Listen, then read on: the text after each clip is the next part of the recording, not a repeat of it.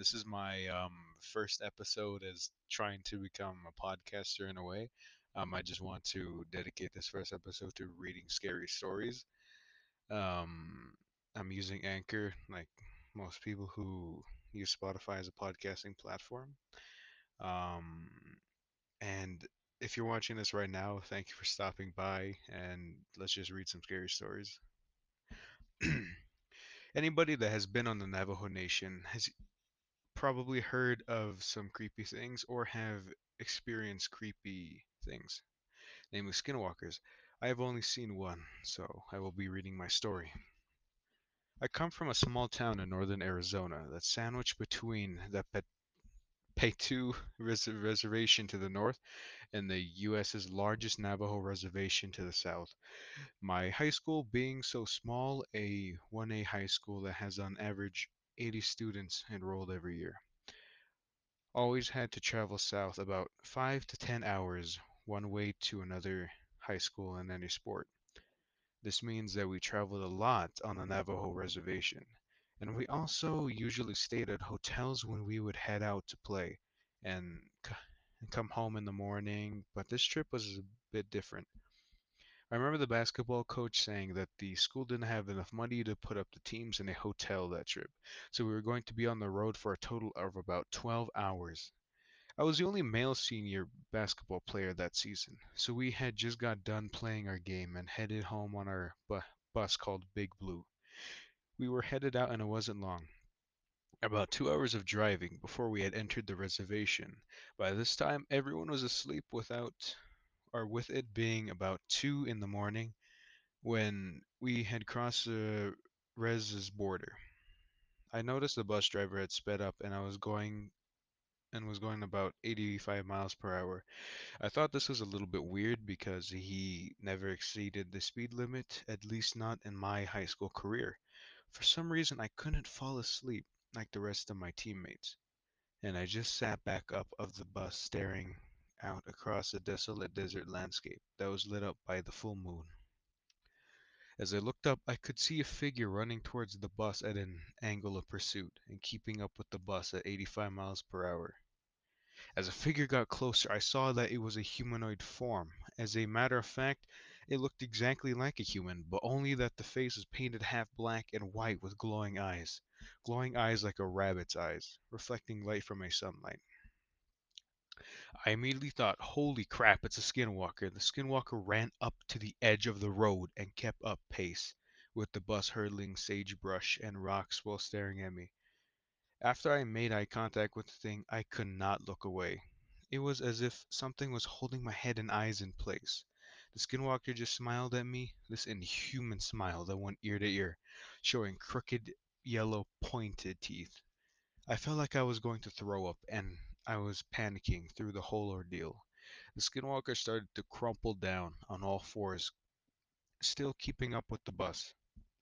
I could see his bones crack and reform. Hair started appearing all over the skinwalker's body, and in about 3 seconds was now a coyote, and it ran off back into the desert out of view. As soon as it was gone, I ran to the onboard bathroom and puked a mixture of food and blood. I didn't want to tell anyone for fear that they would think I was crazy. I confided to my Navajo friend. She told me that I needed to see the chief, who also happened to be a friend of mine, and get a blessing. I saw him the next day at school in the parking lot. He just came up to me and mumbled something in Navajo while waving a feather, sceptered like thing. Turned around, got in his truck, and drove away. To this day, I haven't seen another skinwalker. It might be due to the fact I moved away from that town and the reservation. And if I do have to go south, I go around, way around. My father owns a small delivery service that operates out of Farmington, New Mexico. We mostly deliver small packages out of the middle of nowhere that are too much of a hassle for the larger delivery companies to bother with. My dad is the only employee, and we have a few pickup trucks and a trailer. One day we get a delivery out to Winter Rock, Arizona, on the Navajo Reservation, about 2 years from Farmington. Hours. My dad gets the call for the job while he is chilling with his Navajo friend, Travis, and his girlfriend. Travis mentions how he's got family in Winter Rock that he hasn't seen in ages and suggests they go with him. I was about 6 or 7 at the time and it was the summertime, so Dad decides we'll all go down together. He can do this really quick. Then while Travis sees his family, we can go check out the Winter Rock. We had to convoy in separate trucks since my dad was loaded down with freight. We decided to bring along some walkie-talkies so we could communicate with each other. We spend our time in Winter Rock. Everything is generally uneventful, and we start heading home along the old highway with my dad and I in front, and Travis and his girlfriend in their truck behind us. I honestly don't remember most of the Winter Rock trip, but this part I can never forget. We're somewhere in the highway between Winter Rock and Gallup, New Mexico. It had just rained earlier in the day and the road was slick, so we were taking it pretty slow. On the left of the highway, there's nothing but sandstone cliffs, and on the right, there's a huge field separated from the road by a small barbed wire fence.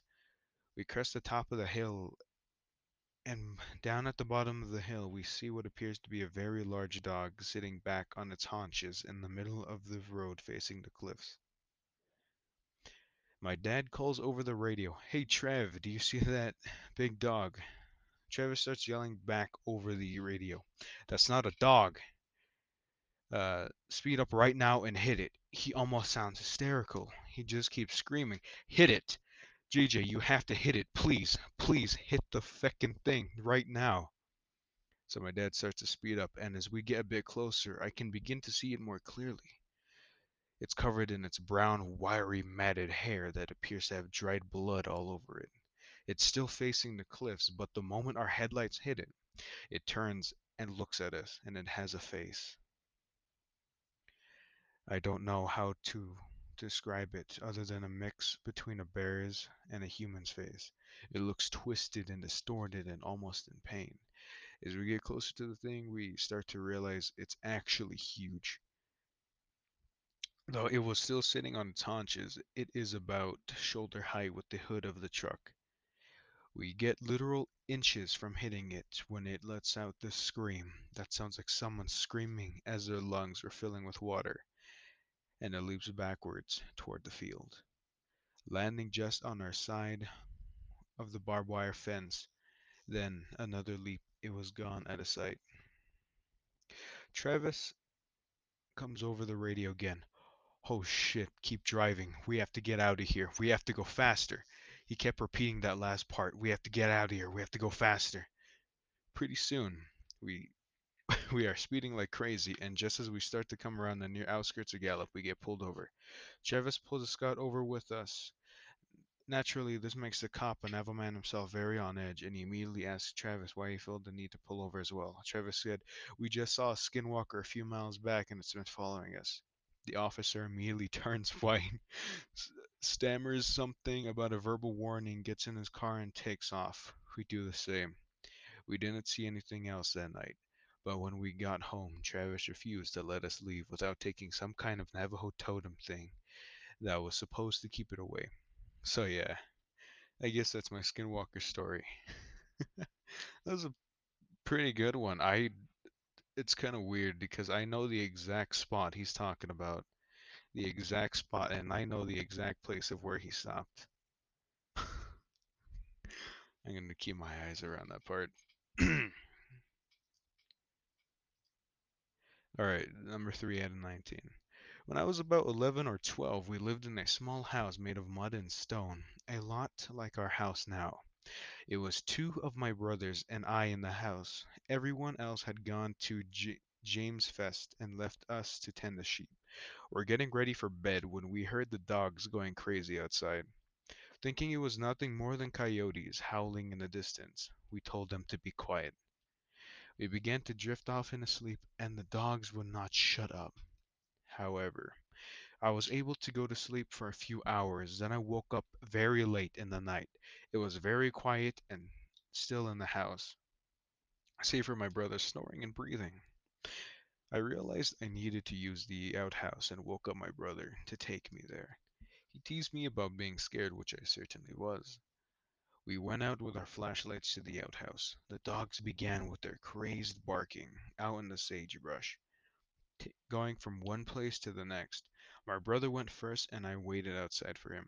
While waiting, I tried to follow the dogs with my flashlight. Suddenly, there was a very loud whine from one of the dogs. Then everything went quiet once again. It was really too quiet for that time of year. Not even the sheep were making noise. Suddenly, I heard a few dogs going completely mad by the truck. When I looked over, there was a man. He was unbelievably tall, leaning one arm on the cab roof of the truck. He was looking at the dogs for a little, then suddenly kicking one of them. They all scattered in different directions. The thing looked up at me, and I saw its face. It had a pure white face, like a full moon, two burning red eyes, and a slight smile that was pure black. I could not move or make a sound. It began to walk toward me with long strides until it finally towered over me. All I began to see was a dark red, like the color of the blood when you cut the throat of a sheep. I kept getting deeper and deeper into its eyes. I could faintly hear my brother coming out of the outhouse with this. The thing looked up at him. Reality came crashing back to me. I noticed that my brother was too distracted with his buckle to realize what was going on. I also noticed this thing's long hands hovering just inches from my head. Its skin was black ash. He smelled like a bloated dead animal in summer that was still unable to move or speak. The skinwalker began to move toward my brother. Finally noticing this figure, my brother became paralyzed as I was. Closer and closer it drew, reaching an arm out toward my brother's head. Something finally snapped in me. I became unbearably angry. I broke from the trance and lunged at the skinwalker, raising my hands like a wild animal and baring my teeth at it. A growl came out that I never knew I could make. I became more angrier at the thing that was trying to hurt us. It kept that smile at first, but the angrier I got, the more the smile faded. Finally, with everything I had, I began to make this primal roar at it. It fell backwards and ran away into the night, looking at me. Its eyes were dim and dull, its smile now since gone.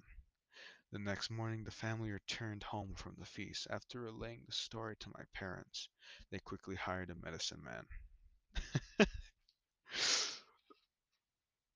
My God, this man literally just like stood up to a skinwalker. Not many people can do that because in Evo tradition, if you look at a skinwalker, you're basically fecked. It's not like you can't do anything. You can't do anything like if you come in contact with a skinwalker. Like I've heard from my mom and my grandma that if you look at a skinwalker like eye to eye, it's gonna do all that it can to kill you, no matter what. It's gonna try and hurt you. And like the only way you can um kill it or hurt it is like by dipping a knife or bullet in ash and hurting it with that cover hurting with like a bullet covered in ash or a knife. This man is next. This man is on another level. All right, next story. 14, no, 4 out of 19. It was 1995. I had just graduated high school. An old friend who I haven't talked to in 7 years now, and I were hanging out, and I said, "Let's go to New Orleans." And we did. We had 124, $140 between us, and back then that was more than enough. We made it to New Orleans, almost died from culture shock, and turned around and headed back to Magnolia, Mississippi, Missouri. I don't know, to get some sleep. We stayed in Magnolia Inn. It was a shithole, but it was nice and cool. It was May or June in the South, Missouri. Cool was the only objective that mattered. We stayed up all night playing poker, drinking Gordon's vodka, and taking about who knows what, probably girls, college girls at some point, I said. Have you ever been to Texas? Nope. Pack your bags and let's roll. We had a road atlas. Marshall, Texas was right across the border from Shreveport. We arrived in Shreveport, made a phone call to another friend who we're actually supposed to be staying with. Both of our mothers had called looking for us. The only person that knew where we were was the buddy on the phone. It was no big deal. We would be home in a day or two. I I being short on details because if I don't if I don't, this thing will turn into a novel-length story about chasing armadillos and being chased by the boogeyman. Before we left the rest in Shreveport, where we made the call, we saw an armadillo. Let me tell you something about armadillos. Those bastards will hiss, jump, and turn into Tasmanian devils if you corner them. They also carry leprosy. We were 18. We chased that armadillo around for half an hour. Now tell me, let me tell you about Shreveport.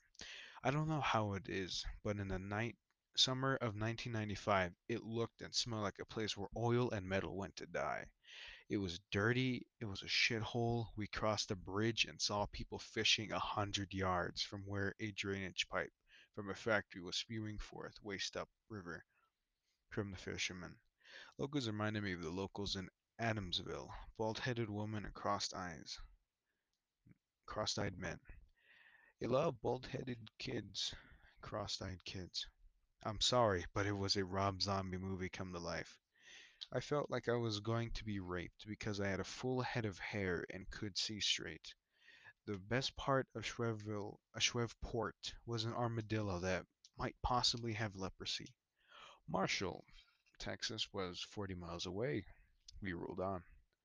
Marshall was a decent little town, home of the Fire Ant Festival. We stopped at a little barbecue joint and had a Coke, a smile, and some pulled pork. It was getting late and the sun was setting. We looked at the map and decided to backtrack a bit and headed up rural route 43 through Karnak and past Caddo Lake. We would eventually run into Highway 59, head back to Texarkana, and we would head back home. When we left the barbecue joint and headed back towards 43, it was dusk. Highway 43 wasn't well lit. It was almost as dark as Natchez Trace Parkway. My friend was driving and we were doing about 45 miles an hour. Any faster would have been reckless, even for a couple 18-year-old dumbasses. This road was kind of like Christmasville Road. It was dark, winding, full of hills that ended in curves. There were bearded and glowing eyes on both sides of the road. You could hear the crickets and the bullfrogs over the sound of the wind rushing by that old Sentra. It was peaceful and creepy at the same time. The humidity was a real thing. Tangible, the air was thick. It smelled like pastures, hay, and swamp. We drove for what seemed like hours. It was after midnight, and I saw a sign that informed me that Bivens was the next town of any size. I was hypnotized by the yellow lines on the road. We hadn't seen another car in at least half an hour. Sleepy, I rolled the window down and lit a cigarette. There was music coming from the radio, the tape player. It was either Tupac or Bob Seger. I smoked my cigarette, absent mindedly flicking ashes out of the window. I took one last puff and flicked the camel short off into the woods. Then I saw it. I never looked to my right. I didn't even peek to the right. Maybe I did a little when I flicked that cigarette away. I don't know. What I do know is that in the periphery there was something running alongside the car. It was just behind the window, behind where the edge of the door ends, and before where the back window begins. I looked over at the speedometer, 40 miles an hour. I looked at my friend. He was looking straight ahead. I looked straight ahead. I could see it still. I could see one huge arm, matted hair, reddish brown, sticky looking primal. I eased my right hand over and rolled up my window. My friend was still looking straight ahead, his jaw clenched, and he put both hands on the wheel. He sped up. No words were said. I looked straight ahead, and still out of the periphery, I could see that arm moving, muscles and tendons visibly ripping beneath that matted hair. As the car gained a little speed, the thing running alongside us lost pace. Slightly, I then saw the hand of the end of the nightmarish arm.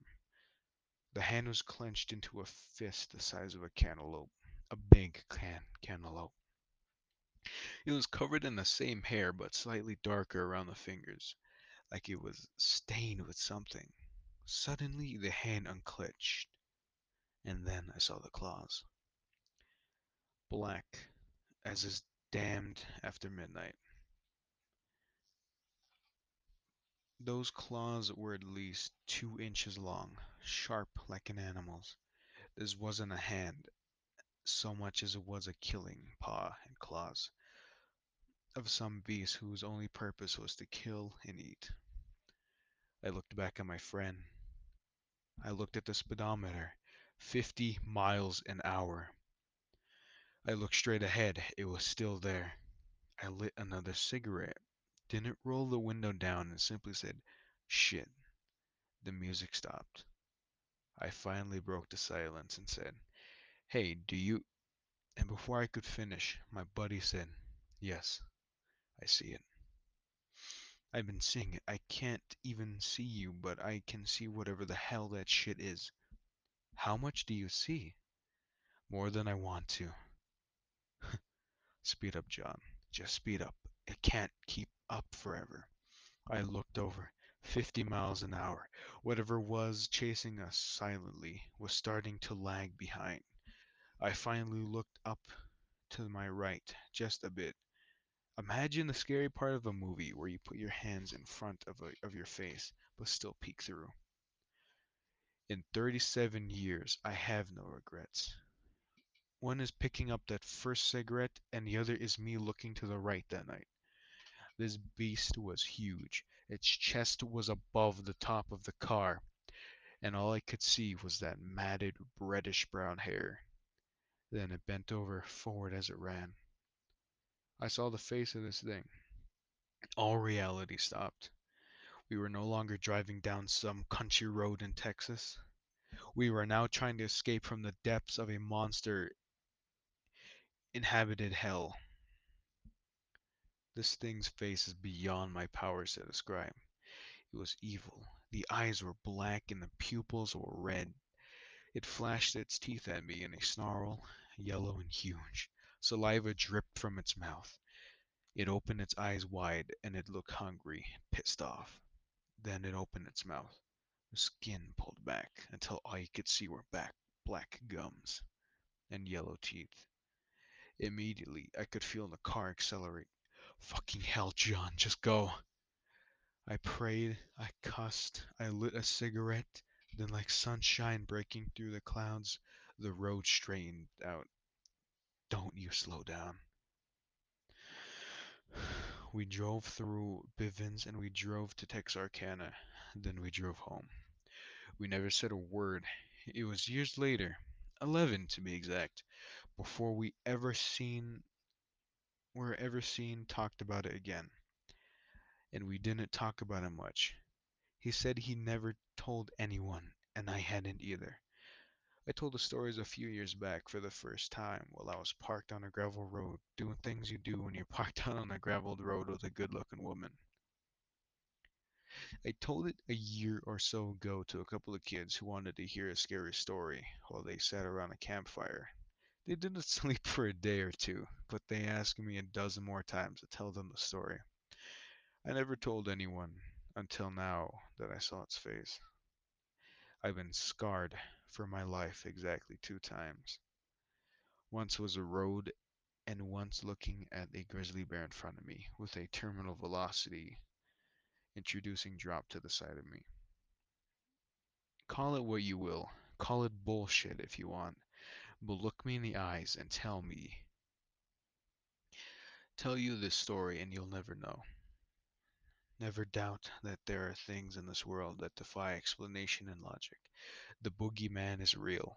Some 16, 17 years after this happened, I ran across a story in the movie called The Legend of Boggy Creek, Fa- Fauquier, Arkansas.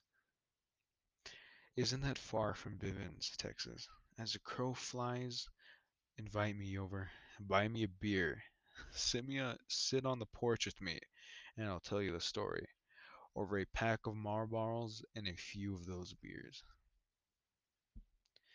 Alright, I think I'll end that on that note, but you know, there are a lot of things that there are a lot of things that people don't really realize about skinwalkers. People who escape skinwalkers, they are the luckiest people in history. All right, you know, there's not a lot of things you can really do to protect yourself against a skinwalker because you can't kill them. Um, like I said, the only way to actually kill them is with what my grandmother told me was ash, anything dipped in ash.